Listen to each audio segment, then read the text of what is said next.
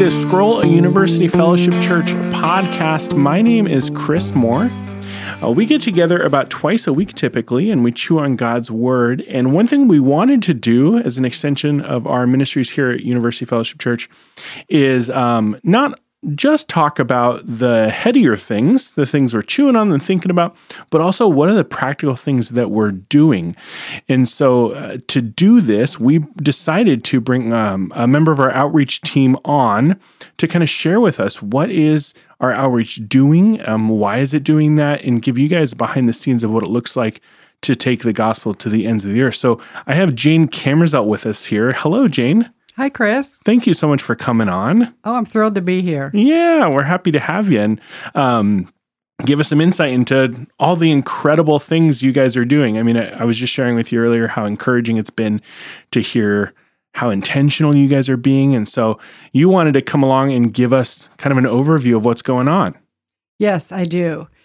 First of all, the outreach team used to be called the missions committee. So sometimes I'll slip and I may say outreach, I may say missions, but it's the same thing. Perfect.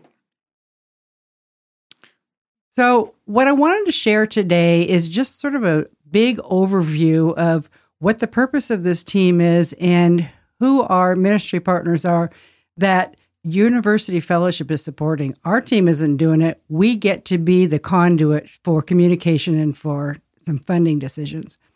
So here's the official statement.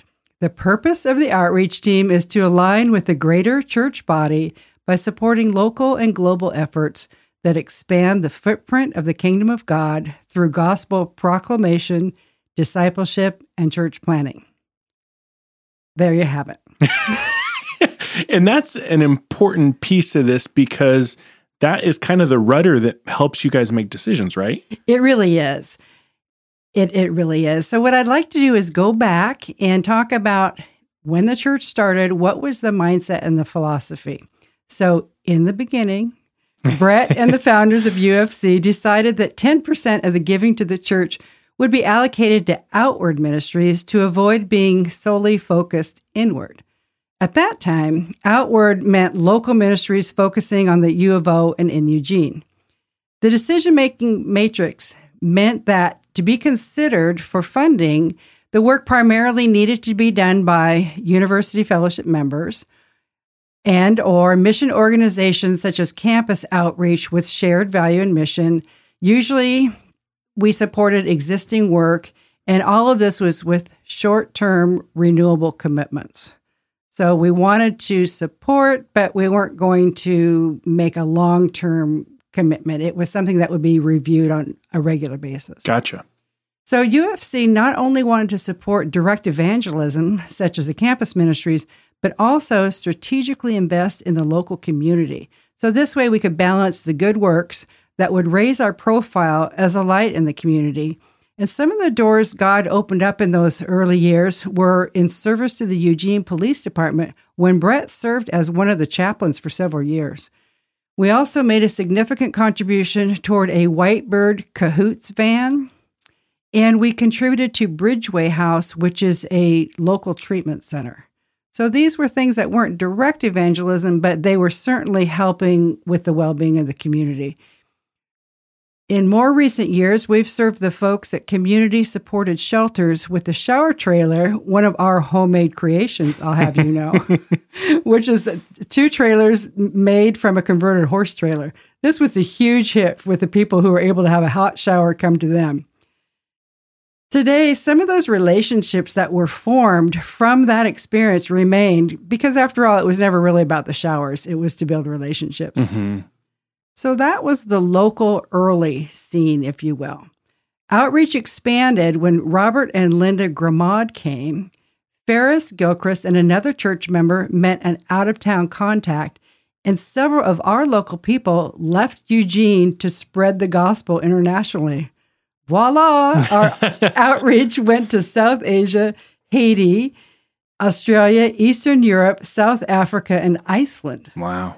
Pretty soon, the global outreach eclipsed the local outreach from a financial standpoint as far as funding. Mm-hmm.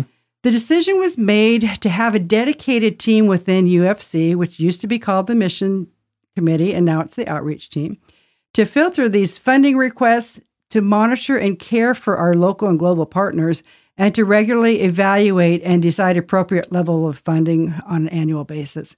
Somebody had to keep in touch with these people and keep track of what they're doing, how they're doing, and make sure that we were keeping our end of the partnership too. Yeah.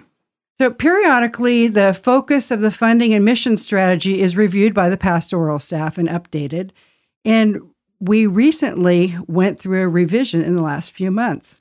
So I want to share that with you because I want it to be really clear to all the listeners what our focus and direction is. Yeah. Yeah.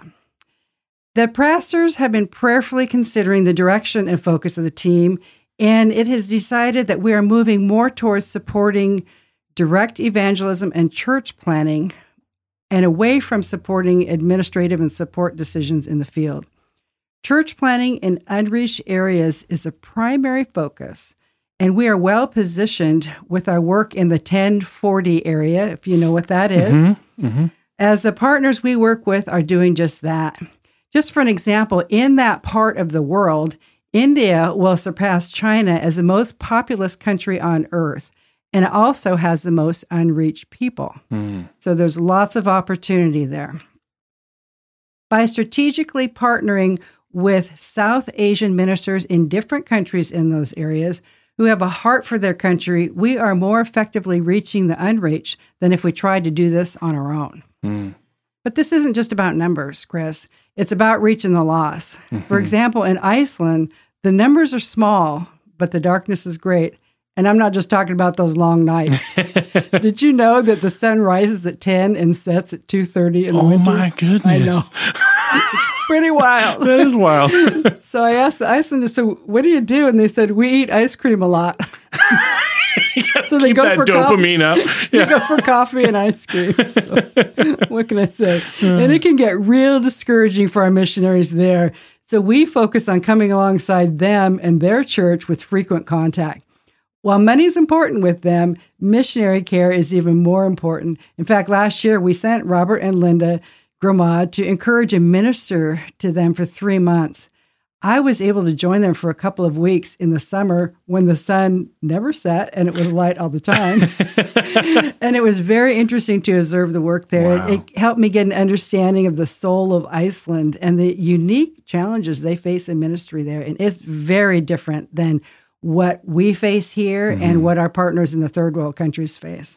Yeah, they're very much post-Christian. Yes, yes. They're all Christians, sort of. Yeah. Yeah. Beautiful architecture and a lot of empty churches.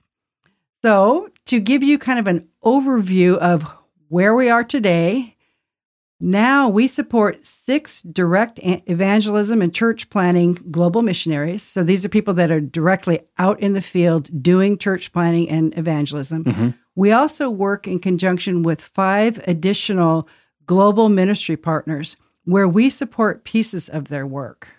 We don't support all of what they do, but we do have a significant partnership in some areas.